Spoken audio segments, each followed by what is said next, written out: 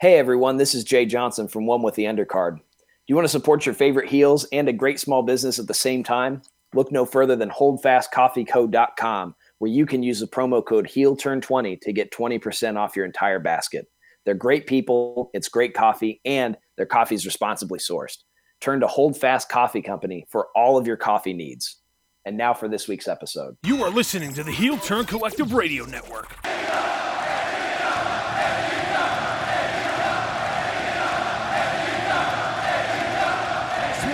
You cannot counter-program the love, the genuine feeling, the damn revolution that is all Elite Wrestling! This is One with the Undercard, All Elite Edition. Hello everyone and welcome to another edition of One with the Undercard, episode number 25 for those counting at home, and we are fresh off the Full Gear pay-per-view, and this show of Dynamite that we're about to cover is the fallout from that, but I am not alone because I am joined once again by my broadcast colleague, Silky Jay Johnson. Jay, what is going on, man? Oh, Lance, it is so good to be back. A day late, but certainly not a dollar short. Glad to be here with everyone again to bring you the best and, yes, of course, as always, the worst of All Elite Wrestling that took place on Wednesday, November 11th, Veterans Day, or Armistice Day, depending on how old you are. Well, thanks for that little trip down memory lane there, Jay. But I got to say, off the heels of Full Gear, we had a little bonus episode for those who don't know. Go back and listen to the archives. We talked about Full Gear, and obviously you get that little bump off of pay-per-view, and I thought the pay-per-view was really good. You thought the pay-per-view was, maybe average to above average, but we both really feel like AEW's kind of hitting their stride, though, when it comes to pay-per-views. I thought Full Gear that they presented last Saturday was the best AEW pay-per-view they've produced ever. I think that's their best pay-per-view. That's their pinnacle. From top to bottom, the card, I mean, you can't really go wrong with the way everything kind of turned out. Did some matches disappoint? Absolutely. At the end of the day, though, I feel like they did their job when it comes to, being able to provide that entertainment and making people feel like it was worth their $50. So, Jay, about a week removed from it, do you think it was worth $50, the Full Gear pay-per-view? I think so. It's worth it for me to buy it every time, I think. But Yeah, no, it's what we do it's what we do, and then we come and talk about it here and just talk a bunch of bullshit, and you guys come along for the ride, and we really appreciate you for that. Before we get into this week, like we always do, check out the sponsor for the show, the Hold Fast Coffee Company. Go to holdfastcoffeeco.com and use that promo code HEELTURN20 to get 20% off your basket today. And Jay, right off of that, my friend, right off of that little ad read, we're going to get right into your favorite part of the week, my man. It's ratings time for this week. And surprisingly enough, Jay, and I'm going to... Yes, well... surprisingly enough, though, Jay, let me tell you. AEW scored, they won with 764,000 viewers, 0.30 in the 18 to 49 demo. But, Jay, that number a little low coming off a pay-per-view, isn't it? It's their average. I've talked about this in the past. I don't think AEW is interested in new followers, new fans. They're not building new fans for the brand. They have their 781,000. It's consistent. I'd like to see that number continue to point farther north, but I don't know. But you don't think that there should be any kind of like pay-per-view bump, like more people were tuned in because they wanted to see the fallout from the Full Gear pay-per-view? No, you don't think that number should be building their brand? Man, we are just we're so positive on this show. They're too busy doing 50-50 booking to get new people excited about the product. Look, okay, well, to me, okay, so the one thing you can always find on this show is that, yes, we are big fans of All Elite Wrestling, but we can be critical when we need to be. And right now, I feel like Jay's kind of having that little intervention with himself, and that's okay. I have it a lot too whenever I'm going back and watching all these old WCW shows, and I gotta tell you, anything beats that bullshit in 1997. Let me tell you. But I mean, look, 764,000 respectable. You mentioned it. It's about their average. You know, that 18 to 49 demo, obviously they keep pushing that is the number they're really going after. NXT comes in 632,000.16 in the 18 to 49 demo. Pat McAfee's all over NXT, and it just doesn't seem like it's moving the needle much. But he seems to be the best heel in wrestling from what I've seen. So besides MJF, I mean, whenever I hear people say he's the best heel in wrestling, obviously you're only watching one show because, I mean, you got Maxwell Jacob Friedman on this show, and I mean, he's unbelievable. But I mean, there again, Jay, I know you don't care about the ratings. We all know, okay? You've pandered on here for 25 weeks about how you don't give a shit about the ratings, and I get that. I don't give a shit about the ratings because AEW clearly doesn't give a shit about the ratings. If they're not caring about it, why should I? I mean, hey, look, I don't think that there's going to be a lot of people disagreeing with you on that. I think a lot of people are going to probably feel the same way. Hey, if I see that AEW doesn't give a shit, why should I? You know? But it's our job, Jay, as big All Elite Wrestling fans to, like, kind of perk it up, you know, just kind of prop it up, be that old Paul Heyman type of guy, hide the negatives, accentuate the positives. You know what I'm saying, my friend? I see you. Okay. I see you. There are some negatives I'm going to expose in this match. Well, I hope in this show, but let's just get right into it. We are going to break down the Veterans Day edition of All Elite Dynamite this week. Took place on November 11th, as my esteemed colleague has so gracefully put. And right off the bat, Team Taz out on the entranceway. They start cutting a promo on the new TNT champion. For those who haven't been following along, Darby Allin defeated Cody Rhodes at Full Gear to win the TNT title. Taz comes out and he starts just calling out Darby Allin, who's sitting up in the stands, very Sting-like. Very mysterious. He starts talking about how, the guys in Team Taz are no joke, and that tonight Brian Cage, who's standing in the ring, will have a match to open the show, and it is against our boy, a longtime listener to the show, Matt Sydal. Never said a bad word about this guy in All Elite Wrestling yet. I mean, well, that's not true. You remember his entrance into AEW where he literally tripped and fell into All Elite Wrestling. Leave it to you to ruin a great joke because I was leading into he really made a splash when he debuted. I'm just here to steal your thunder. That's why I exist on this show, to steal your thunder. Unbelievable. I got to tell you, I work my ass off every week to produce a flawless show. And I got a guy like you coming in here. Only for me to come in and steal your thunder, pull your punch. I'm here to do the Lord's work, Lance. For crying out loud, man. To cut you down a peg or so. Jay, I got to tell you, buddy. I've been doing this show with you for 25 weeks now, and you have the charisma of a carrot, my friend. I need you to bring it. I need you to bring it every time when you're in the ring with your boy here. Okay?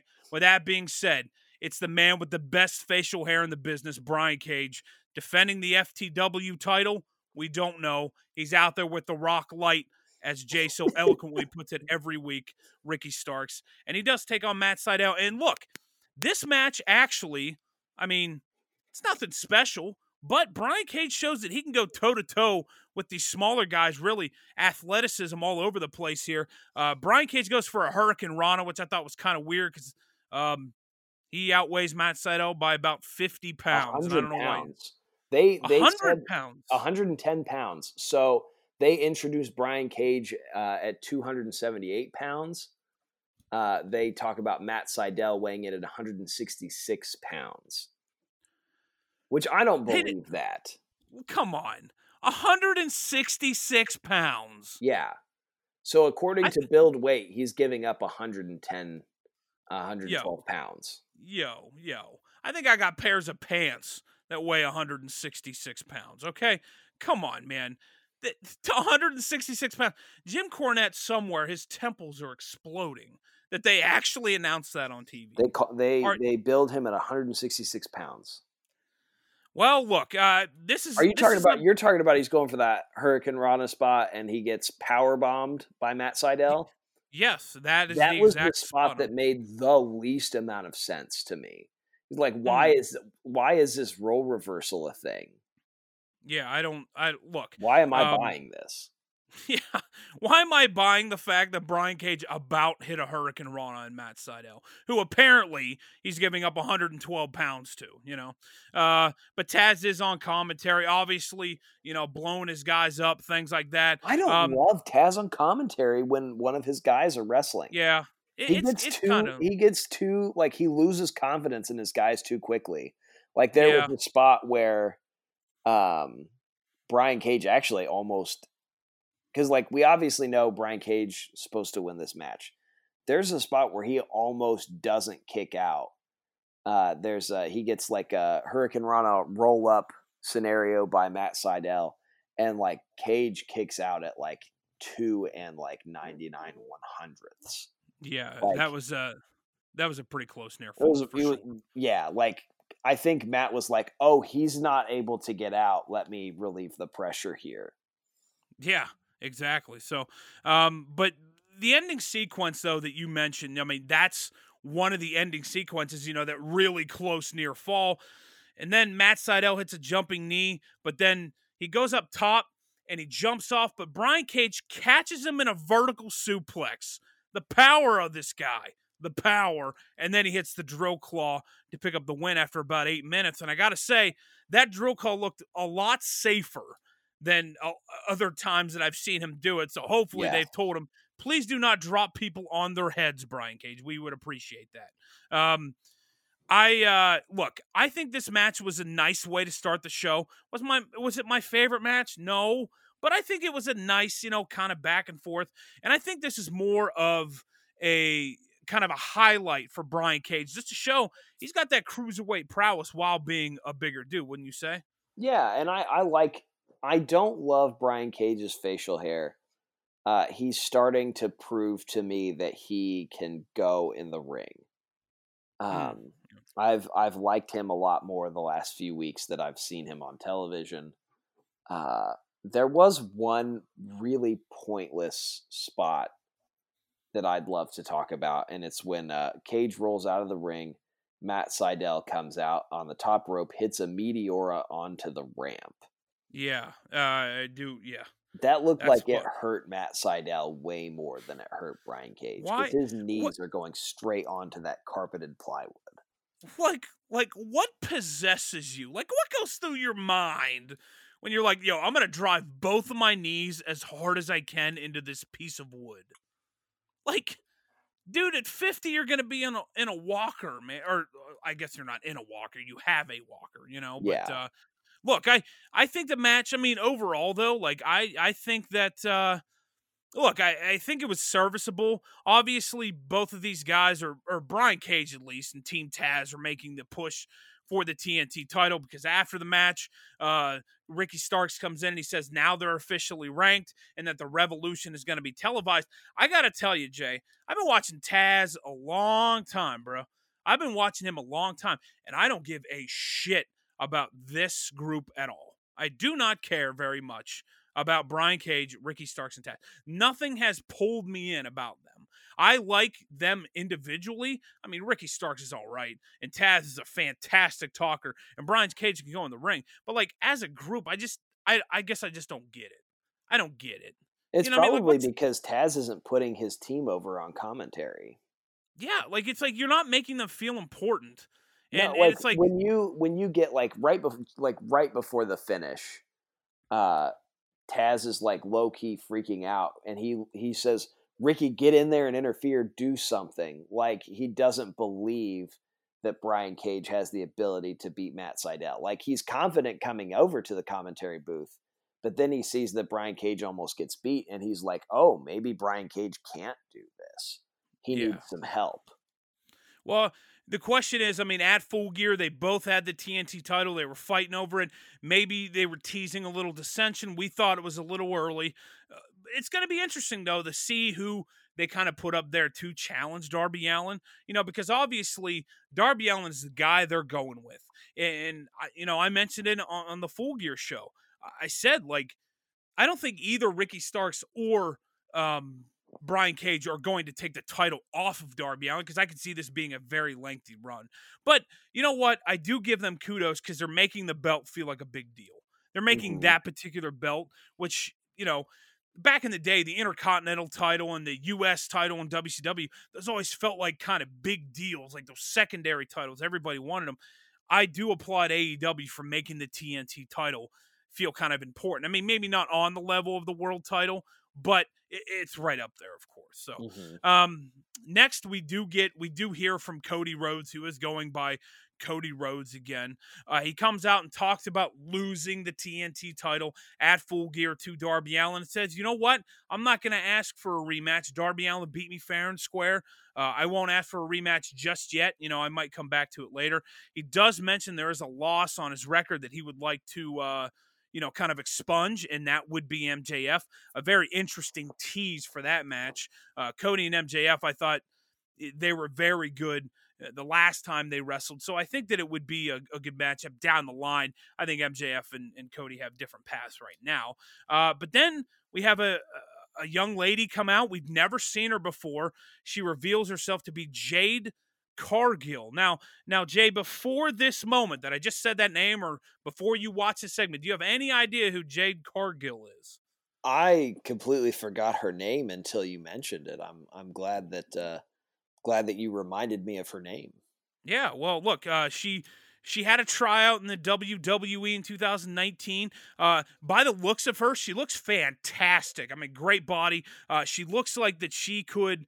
And I mean muscular. Like I'm not. I was going to say, Lance, chill. You're a married man. No, I'm not some pervert. I'm just saying, like, she looks fantastic, like on TV and stuff. And we are openly critical. How did they say, tough enough?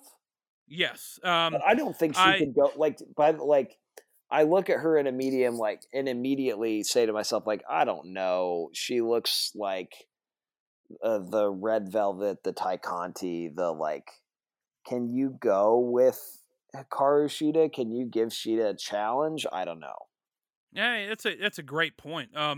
It's going to be interesting, though. I mean, she debuts for the company here, and she's already in a promo with a top-level guy like Cody. I mean, so obviously they got big plans for her, going forward. What those are, we don't know, but she kind of alludes to it a little bit. She talks about Cody going out there and talking about being a giant killer, and keeps, kind of hounding on that, goes up the aisleway and says the giant she's referring to is Shaquille O'Neal. Now, Jay, before your head explodes, my man, because sports-based presentation was what we were promised here, and they're about to deliver, my man, in spades, because our boy, the official shoe of the Heel Turn Collective Radio Network, Shaq Force One, making their debut on Revolution, fingers crossed. No. Shaquille O'Neal, my man. Jay, are you in or out on a Cody versus Shaq match? I don't know where I'm at on this. Oh. Before I reveal where I'm at, because I haven't made up my mind yet. Before I'm in or out on this, let me tell you that I wish she actually wouldn't have revealed who it would have been. And maybe now that I think more about it, I kind of wish that they would build it up, because this is where, in both scenarios that I'm about to present, AEW brings in new fans.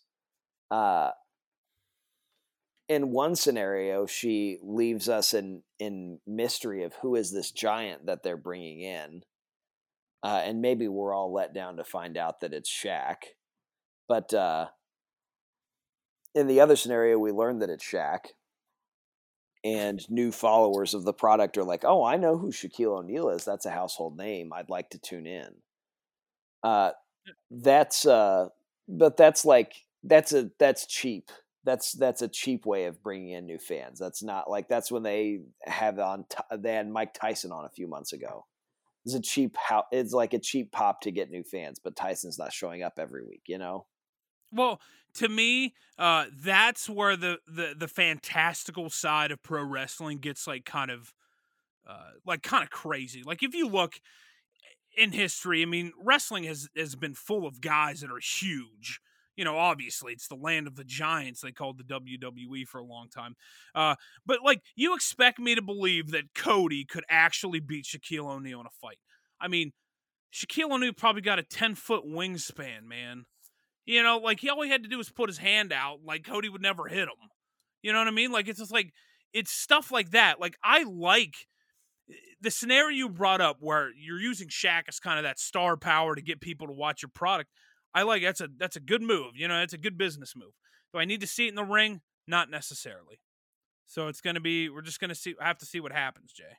And then when we eventually cover that match, I'm sure that you will just run yourself over with your car on air. So you might be surprised. We'll see. Yeah. Dennis Rodman was a member of the NWO.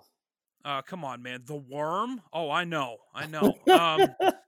But as Jade is kind of going to leave, Brandy Rhodes, our favorite lady on this show. Your favorite. Look, I don't have never any get issue enough. with Brandy.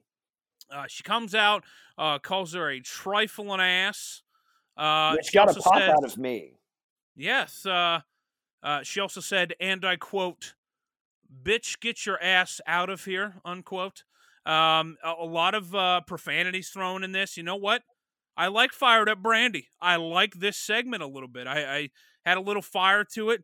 You know what? I'm all in on Brandy calling people trifling ass bitches. You know? I'm all in on it. I was high on this segment where Brandy comes out and gets fired up. I enjoy Fired Up Brandy.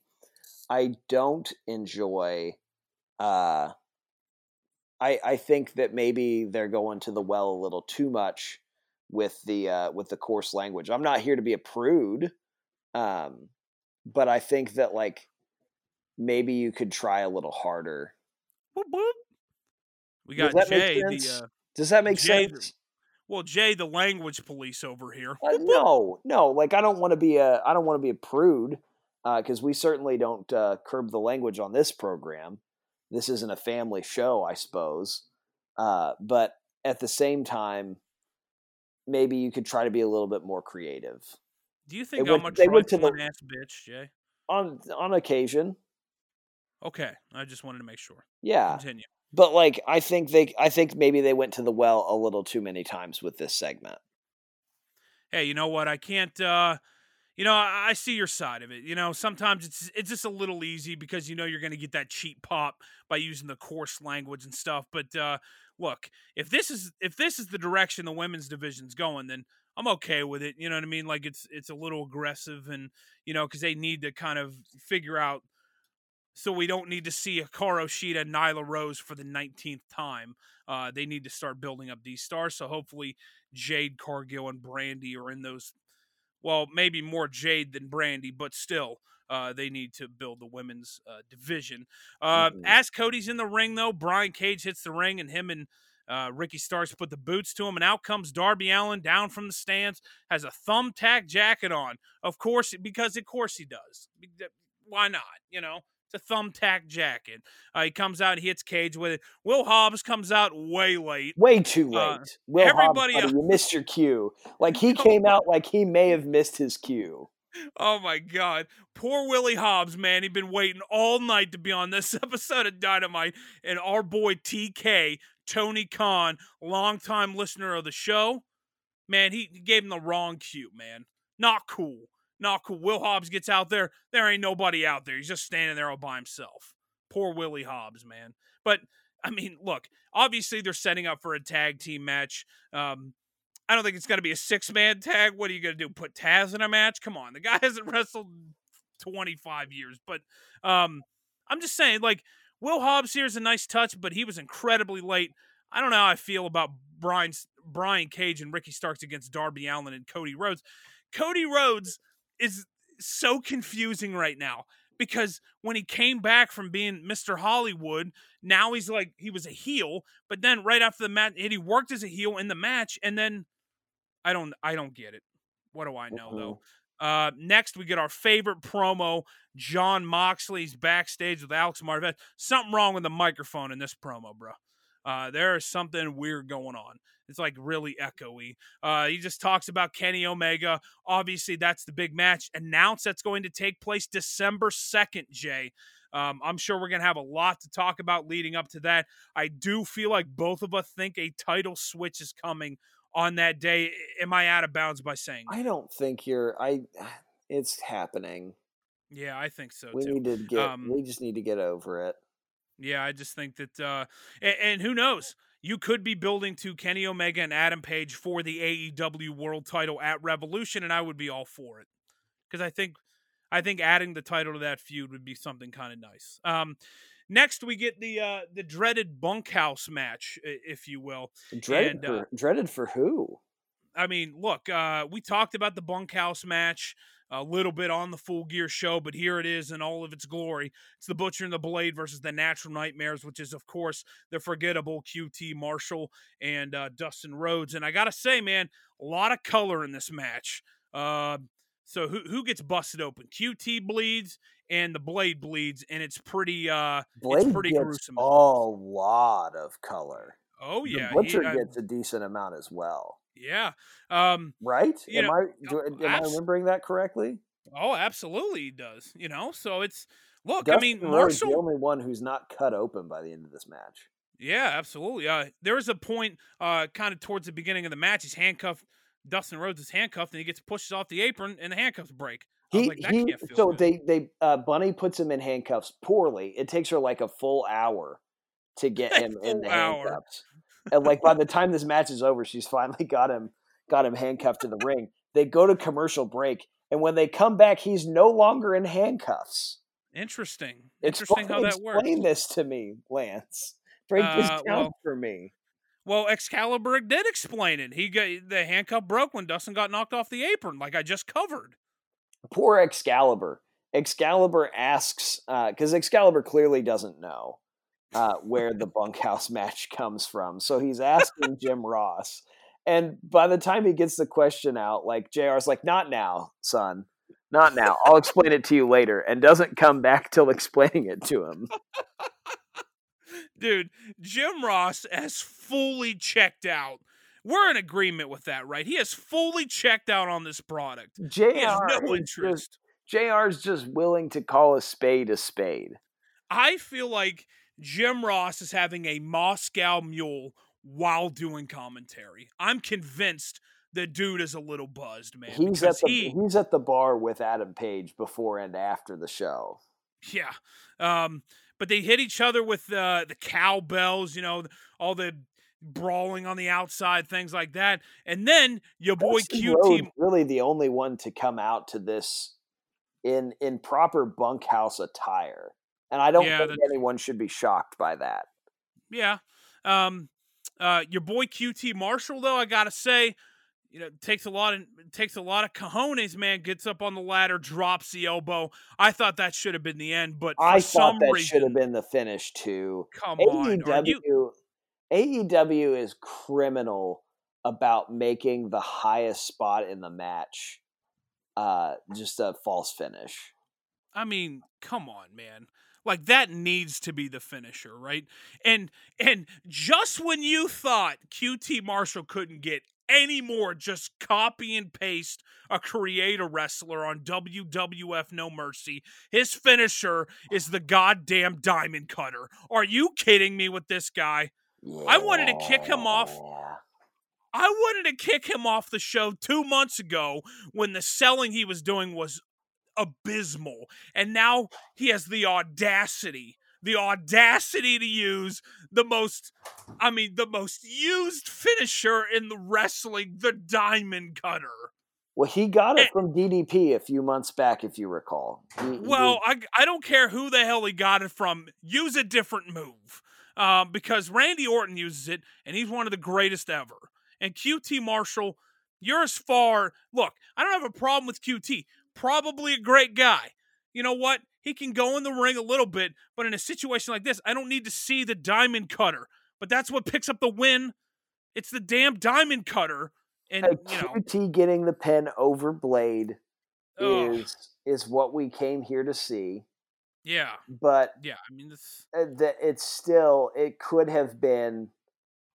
We could have very easily seen the elbow drop off the ladder as our finish, and Yeah. it ought to have been our finish. I mean, before we get to the ending, though, I mean, like the bunny gets pushed off the apron through a table. I mean, that's a big spot, for a lady to take a spot through a table. So You look, love to these see it. guys, yeah, these guys fought hard.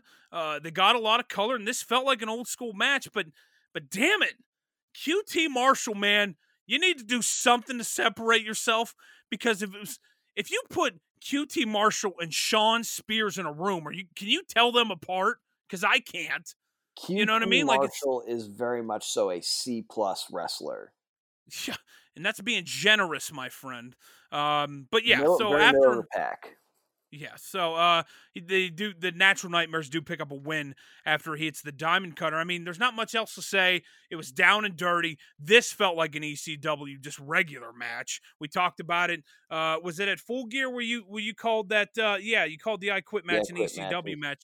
This was actually what I wanted the I Quit match to look like. Something a little more like this. Yeah, like it was all over the place. Like the wildest they got at the I Quit match was the thumbtack spot, which at this point is yawn for AEW because they're doing it like once a month where he pours alcohol. For Christ's sakes. He pours the rubbing alcohol into the wounds. That was fun. But like they brought in the bull strap with the cowbell. They brought in the chain. Like there was a little bit more variation into some of the things they were bringing into this match that they weren't bringing into the I Quit match. Yeah, I get it. So next we have the induction ceremony of MJF and Wardlow. For those who don't know, at Full Gear, for Christ's sake, just go watch the show. But MJF did beat Chris Jericho and rolls him up and beats him. Jericho comes out and the crowd they love singing that damn song. And I don't know if they love singing that song or if AEW is actually bringing in if they're really piping that in from previous shows. I don't know. It's kind of interesting. He does introduce the Inner Circle, obviously, to welcome MJF and Wardlow. But Sammy Guevara, conspicuous by his absence, not out at ringside with Santana Ortiz and my boy Jake Hager, who is 3-0 in Bellator. But the way AEW talks, he's the most decorated champion of all time. So they're out here without Sammy Guevara, and then they introduce MJF and Wardlow. MJF comes out, he starts talking, he starts crying a little bit at the beginning. That's a nice touch, nice heel move there. That's pretty impressive. Yeah, hey, look, MJF has got a long career ahead of him. Maybe if it's not in wrestling, it's in whatever else he wants to. Yeah. He said he's been in this industry for 5 long years. And after his father gave him a small loan of $1 million, wink, wink, that might sound oddly familiar. He says that he feels a lot of pressure, but now he's just the diamond you see today. There's some interaction. MJF reads a poem. There's some interaction between Ortiz and MJF talking about if he doesn't know Drake, he doesn't need to deserve to be in the Inner Circle. MJF talks about he quotes a Drake lyric. It's kind of cute. And then MJF, towards the end, though, he said that Chris Jericho, they're here to celebrate his 50th birthday. Confetti falls from the sky, and he has tickets to Las Vegas for every member of the Inner Circle. So it looks like next week, Jay, we got the Inner Circle invading Vegas, and AEW will have the camera crew there. Are you excited? No. Astute analysis. Here's my frustration on it. Like, all of the cinematic pieces that we've seen recently have been lackluster. The cinematic match that we've had the last 2 pay-per-views have been like so boring. So like not entertaining that why should I care about a segment where the Inner Circle finds themselves in Las Vegas? I don't think it's going to be a cinematic match, you idiot. It's not going to be a match, but it's going to be a cinematic piece. Okay, I'll give you that. Like, they're not going to have them following around live or whatever. And it's Yeah. going to be interesting to see what Vegas looks like during COVID. Yeah. Like, I mean, come on now. But look, I think the segment was good. Obviously, there's tension building between Wardlow and Hager. That's what they're going with that. Wardlow's going to be excommunicated from the group. I'm not alone in saying that, right? I've been saying that for months now. This is Batista and Evolution. I mean, this is what this is. He's going to turn on MJF and be the biggest babyface in the company. I'm calling it here. You've heard it here. You heard it here first, as always. Next, they show highlights of the Young Bucks winning the AEW tag team titles when they beat FTR at Full Gear. They talk about how great it was, but it seems like they've been getting kind of rubbed the wrong way when it comes to the greats of all time. Then they're interviewed backstage by your favorite backstage and interviewer. Who is that, Jay? Alex Marvez is there. The great Alex Marvez, who, hey, look, he has about as much to do with a wrestling show as I do. So big props to Alex Marvez. The Young Bucks kind of apologized to him for super kicking him. Look, I was never a big fan of them going and super kicking these announcers because I didn't think it really, it didn't matter in the long scheme of things because they ended up being baby faces anyway. And then they said that they called out a young tag team called, let me get the old reading glasses here, Top Flight. Do you think Top Flight will be victorious next week, Jay? Do not. I mean, really going out on a limb. I mean, look, the Vegas odds right now, it's got to say Top Flight, a big favorite next week. Vegas odds, you going to have MJF put money on it for you?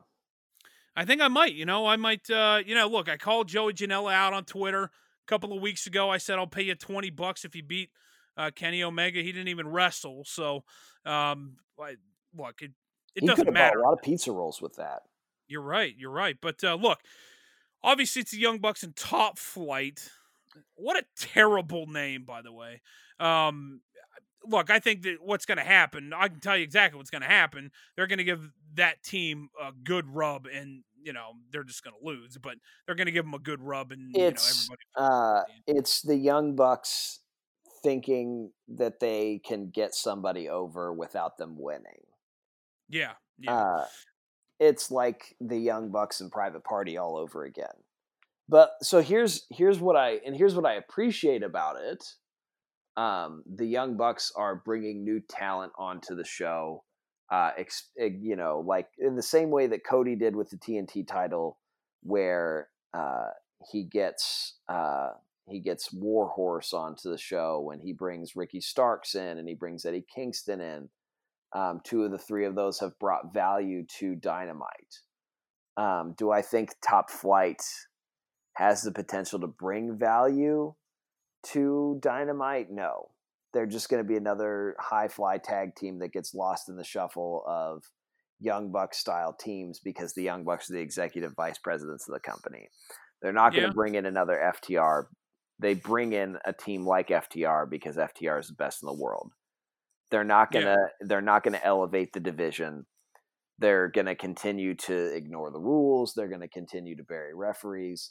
They're going to continue to make their tag team division unimportant. Yeah. Well, look, I think that our feelings on the Young Bucks are well known, so we're not gonna beat the old proverbial dead horse here. You want to talk about the funniest thing I've seen on Dynamite, or I saw on Dynamite this entire episode, though, is this next match. It's Shawn Spears with Tully Blanchard versus Scorpio Sky. You know what I think is so funny about this match, Jay, before I tell you? Go ahead. They said Shawn Spears is 15-2 in 2020. How many of those matches were on Dynamite? Oh, like one or Come three. On. And his 2 losses were his 2 matches on Dynamite. Yeah. I'm sorry. 15-2 is not impressive when you're beating the likes of Griff Garrison on Dark. I'm sorry. Look, I'm not even going to spend a whole bunch of time on this match. Scorpio Scott, my boy's getting played hard, and I don't like it. All right, look, he loses to Shawn Spears here. It's a little, it's a little wonky at the end. Tully Blanchard looks like he's going to split off from Shawn Spears because he throws Scorpio Sky in a weapon too. He leaves it in the corner for Shawn Spears.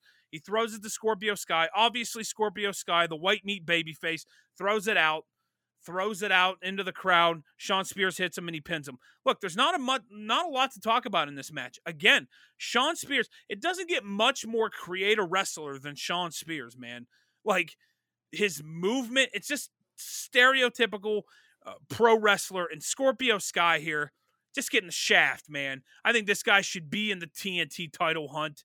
I think this guy should be, in the hunts for titles. And he's here doing the job, the JOB, if you will, to Shawn Spears. Jay, what'd you think of this match? I thought that this will give us a second. I think there'll be a rematch. This match, obviously, they're not done. You're harder on Shawn Spears than I am. I have a lot of grace, perhaps is the right word for Shawn Spears, because Shawn is a longtime veteran. He is he's a good guy, that's Shawn Spears. He doesn't get the credit he deserves. I'll say. You know what? Agree to disagree. Look, you're hard on people on this show, so I think that I'm entitled to be hard on people because I'm generally the nice guy. So I will be kind of harsh on Shawn Spears and QT Marshall. Big love to both of them, though. I think they do fine work. It's just very, very. A long-time fan of the show. I get it. Yes. But Shawn Spears, I think, deserves more credit than he gets. But I think all signs are pointing to a continued feud between these two, and I kind of like it. Okay. Yeah, I get it. Now, here's the question. When they have their match on pay-per-view, after only having one match on Dynamite because that's 50-50 booking, is Tully barred from ringside because no reason? Because insert reason here. Next, we get the next challenger for the AEW World Title. We found out it will take place December 2nd. Kenny Omega is in the parking lot with Alex Marvez. But where is he supposed to be first? He was supposed to be with Dasha, but he's nowhere to be found. So he's out in the parking lot with Marvez. Why did we have that segment where he's just like, yeah, he's backstage with Dasha, and Dasha's like, no, he's not. And so they send it over to Alex Marvez. Like, why? What's the point in that? Well, look, what's the point in AEW making Alex Marvez look like Mean Gene Okerlund? Like, has anyone been clamoring for Alex Marvez to get more TV time? No. Has anyone in the upper brass of this company saying, Alex Marvez, you look like the type of person we want on our product. You are the next Mean Gene Okerlund. Give me a friggin' break with this guy. Come on, man. I can't take this dude seriously as an actual wrestling fan. Anyway, Omega talks about his match. Father-in-law. All right. Well, look, looks aside, Omega talked about his history in Japan, 5, 6, 7-star matches, and he hasn't been able to have a one-on-one, just regular wrestling match with Jon Moxley, but he's going to get it December 2nd, and they will find out, why they call him the Cleaner. He didn't say that, but I figured in my head, before I called him the Sweeper again for the 3rd straight week, I would just say it while it was in my head. He says good luck and good night or whatever the hell the catchphrase is. Looks like the Cleaner gimmick's coming back. Again, there's a title change of brewing, and if you don't think there is, I got a timeshare to sell you. So, look, I think this is a strong promo from Omega. They just got done announcing that new video game. Very excited about that. But Kenny Omega here, I feel like he impressed me on the stick a little bit. What says you, Jay? It's better than his average, but is like, we all know Kenny Omega is going to win the AEW title. Mm-hmm. We all know that Kenny Omega lacks charisma. We all know that like AEW has no interest in building their brand. Otherwise, they'd inform listeners who haven't been clued into New Japan Pro Wrestling what the Cleaner is, why the Cleaner is an important character, why he's an important figure to watch out for.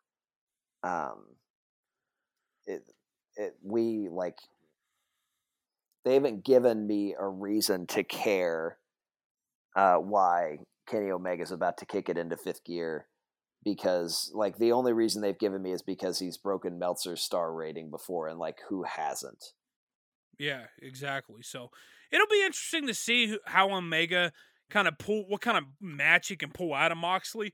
I think Moxley's a good worker, but, like, is he going to put on a 5-star match ever? I just don't think that's in Jon Moxley's repertoire. I did appreciate, though, that he says, we've wrestled before, but a match where it's just a regular wrestling match, like where there's no stipulation, we're 0-0, and I liked that. I appreciated that. Yeah, for sure. Because it's a callback to the match they did early on, where they did the lights out match. Yeah, that's what I was alluding to when I brought this friggin' thing up. Hey, don't give me grief, all right? I don't come here for your criticism. I come here to give AEW criticism, all right? So do yourself a favor and take about 6 steps back. Okay, I feel it. Next, we have Tay Conti taking on Red Velvet. I'm calling her Conte because I feel like it. Red Velvet is straight out of your mama's kitchen. Sports-based presentation is what we were promised on this show.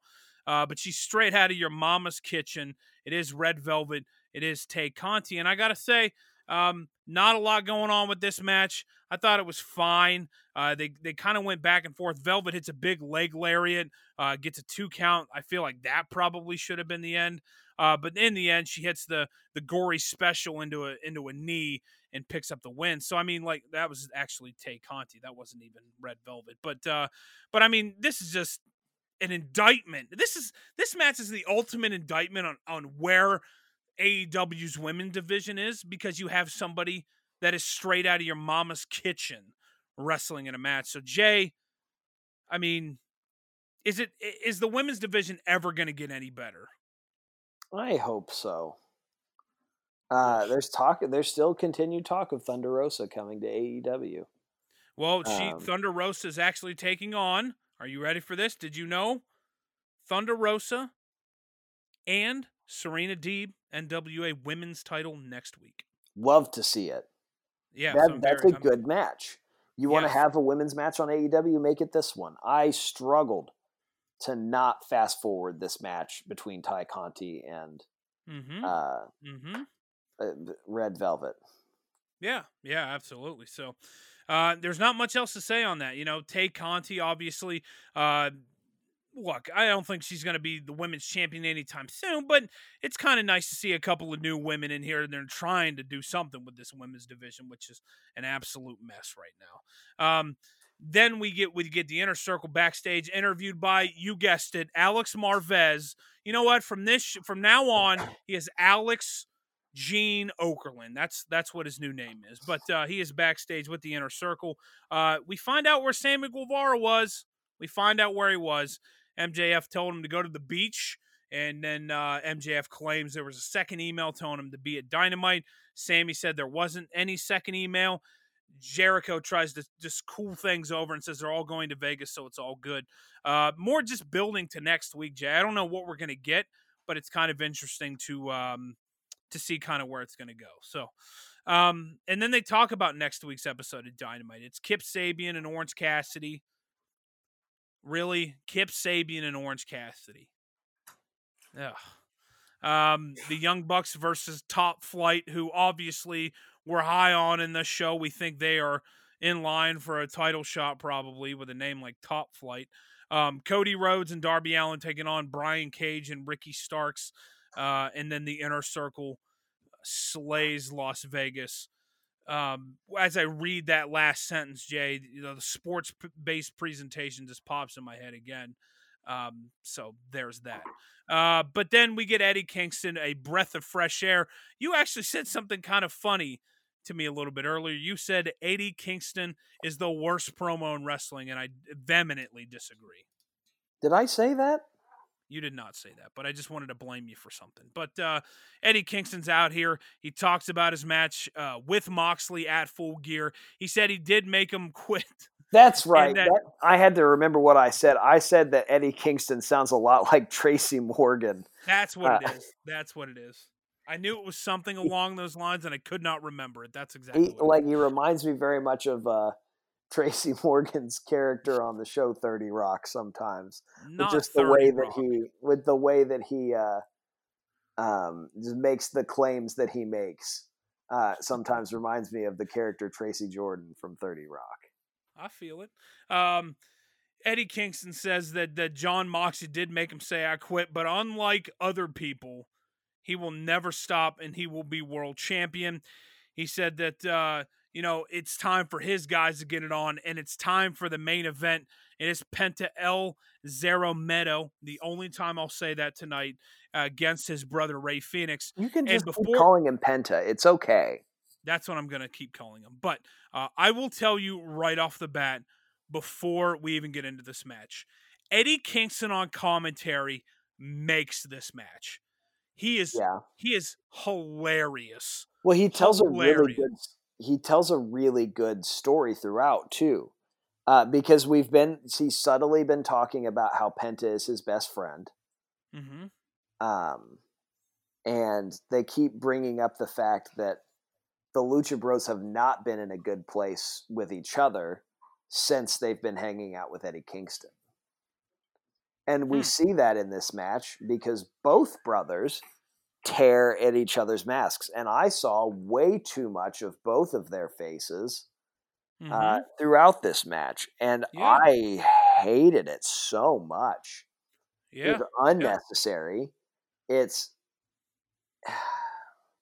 well, look, Penta does start tearing the mask of Rey Fenix. Excalibur informs us, for those who don't know, that would be a disqualification in Mexico, in which Eddie Kingston replies, we're not in Mexico, and these are brothers trying to bring out the best in each other. That's hilarious in itself, because he's literally trying to rip this dude's mask off.